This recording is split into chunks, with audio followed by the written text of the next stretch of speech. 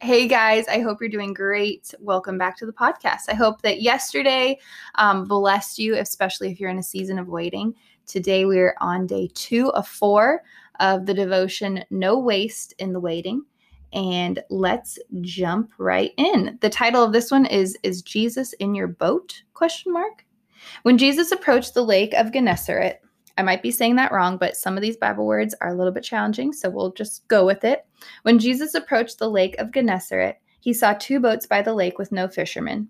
They were out of their boats washing their nets. One of the fishermen, Peter, was frustrated and mumbling under his breath as a night of fishing had yielded nothing. Simon's boat was empty and unprosperous, yet it was the boat that Jesus chose to sit in. Jesus did not ask to sit in the most successful boat, the boat that had caught the most fish. He wanted to sit in what was not working. Jesus knew what was about to happen in that boat, but he wanted to see if Peter would trust him in lack before he blessed him with plenty. It is the same for us.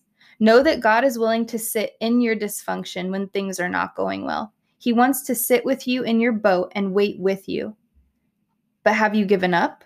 Are you sitting on the shore washing your nets in anger and frustration because things are not going the way you planned?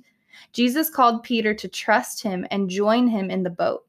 Peter was doubtful but obedient as the stranger led him out into the deep. Trusting God in the waiting is what leads him to take you out in the deep. In the deep, he can show you why things aren't working. In the deep, he can tell you to cast your nets on the other side this time. In the deep, he can prosper you because you trusted him on the shore. We all want the miracle. We all want our nets to be overflowing. But go back to the beginning of the story. That is where the real lesson is found. The miracle of the fish that Peter experienced is not what deepens our faith. It is when we allow Jesus to come and sit with us right where we are that accelerates us to the next level. Allow Jesus to come and sit with you in your boat. There is nothing wasted in the waiting, which is just so good. It is so true. And I said it yesterday. Everything is a decision. You can choose to go deeper even though you have no idea what's going on. And in the moment, you might not trust him. I think too often we equate trust to a feeling, similar to faith. Oh, I feel faithful or I feel trusting. Sometimes trust and faith, I would argue to say with God, more often than not, trust and faith are not feelings, they are decisions that you make. So if you're in a season of waiting and you do not see what the heck is going on, and like it says in the devotion, maybe you've already pulled your net up. Maybe you're not even expectant anymore. Your net isn't even down to catch the blessing if God sent it because you're over it. You're done. I just want to encourage you, choose to press in, choose to let God take you deeper because it is so true. He shows us so much in the deep and it's so worth it. That story is found in Luke 5, if you want to read that for yourself. And then there are 2 other verses here. Lamentations 3, verse 25, it says, "The Lord is good to those who wait for him, to the soul who seeks him." The Lord is good to those who wait for him, to the soul who seeks him. And I just want to encourage you, wait on the Lord and seek him, even when you don't understand. He is the source. He has all that we need. So truly, our emotions want to run from him, but he has everything we need. So I want to encourage you to make the decision to run to him. The last scripture today is Micah 7, verse 7, and it says, "Therefore, I will look to the Lord. I will wait for the God of my salvation. My God will hear me." And that is a great, great, great verse. Even right now, I might even just say a line and maybe you pause the podcast and speak it over yourself. But it says, "Therefore, I will look to the Lord. I will wait for the God of my salvation. My God will hear me." These are all faith statements. These are all trust statements.